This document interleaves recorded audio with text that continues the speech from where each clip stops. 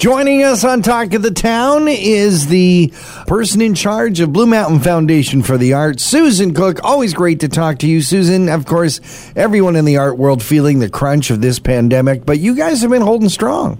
Good morning to both of you. Happy to be with you. We're holding strong, but this has been a tough year. This has been a really tough year. But we've pivoted, and while we don't have shows in our gallery right now, there is an opportunity to view exhibits online. Including coming up, the Juried Art Show, which I believe all the nominations are in now, right? Yeah. So the judging starts and then it goes online? Yes, the judges have until April 12th. And there will be a smaller version of the show in the gallery, but this is all subject to COVID, right? Right. But the full show will be featured online. That's fantastic. We're always looking forward to it. That's a big popular event for the Blue Mountain Foundation for the Arts. Something that's new, and I'm excited to see this because from what I'm hearing, it's remarkable. And that is a thing you got called the Endangered Species Kids Art Project. Yeah. And I think you're doing this with another organization. We are, and I'm really excited about this. It just came together. We hung it on Sunday in the gallery, and of course, no one's going to be viewing it in person right now. Right. But we are working with Magic of Children in the Arts. Oh, fantastic. And they're a great group to work with. And what we did was we held 3 online kids' art classes with an instructor from Magic of Children, and each of them produced artwork for one Canadian endangered species. So we have 3 large animals, the outline of 3 large animals in our gallery, and we have filled those animals with the children's artwork about that species. Oh. And we use time-lapse photography to put it all together, and that will all be online for the viewers. When does that go online? Well, it's going to go online in coming days. I have to get all the information. And, she has to do her things. So that's the details. So just keep Thanks for putting the pressure on there, John. Oh, yeah. We are sending out a link to every child who was involved. Fantastic. That's wonderful. Another...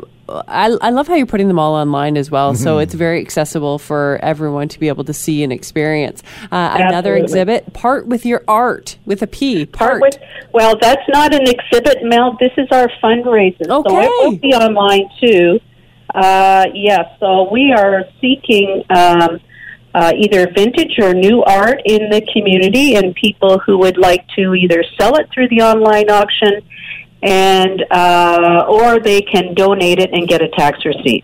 Okay. So selling it, you'll get at least 50% of the price that we receive for the artwork, or again, you can get a tax receipt for the whole amount that it sells for. What a great idea, because there are people who change their style and would like something new, so this is an opportunity for them to do that and support the arts. Well, absolutely. And, a lot of artists have been sitting on art for the last year, and they might as well take advantage of this opportunity. Yeah, absolutely. And a great way for art lovers to get some really good deals. Yes, absolutely. You got that, John. Another thing that's coming up, of course, is the Kemp Awards. I'm very familiar with this. This is an amazing opportunity for arts creators of almost any genre, right?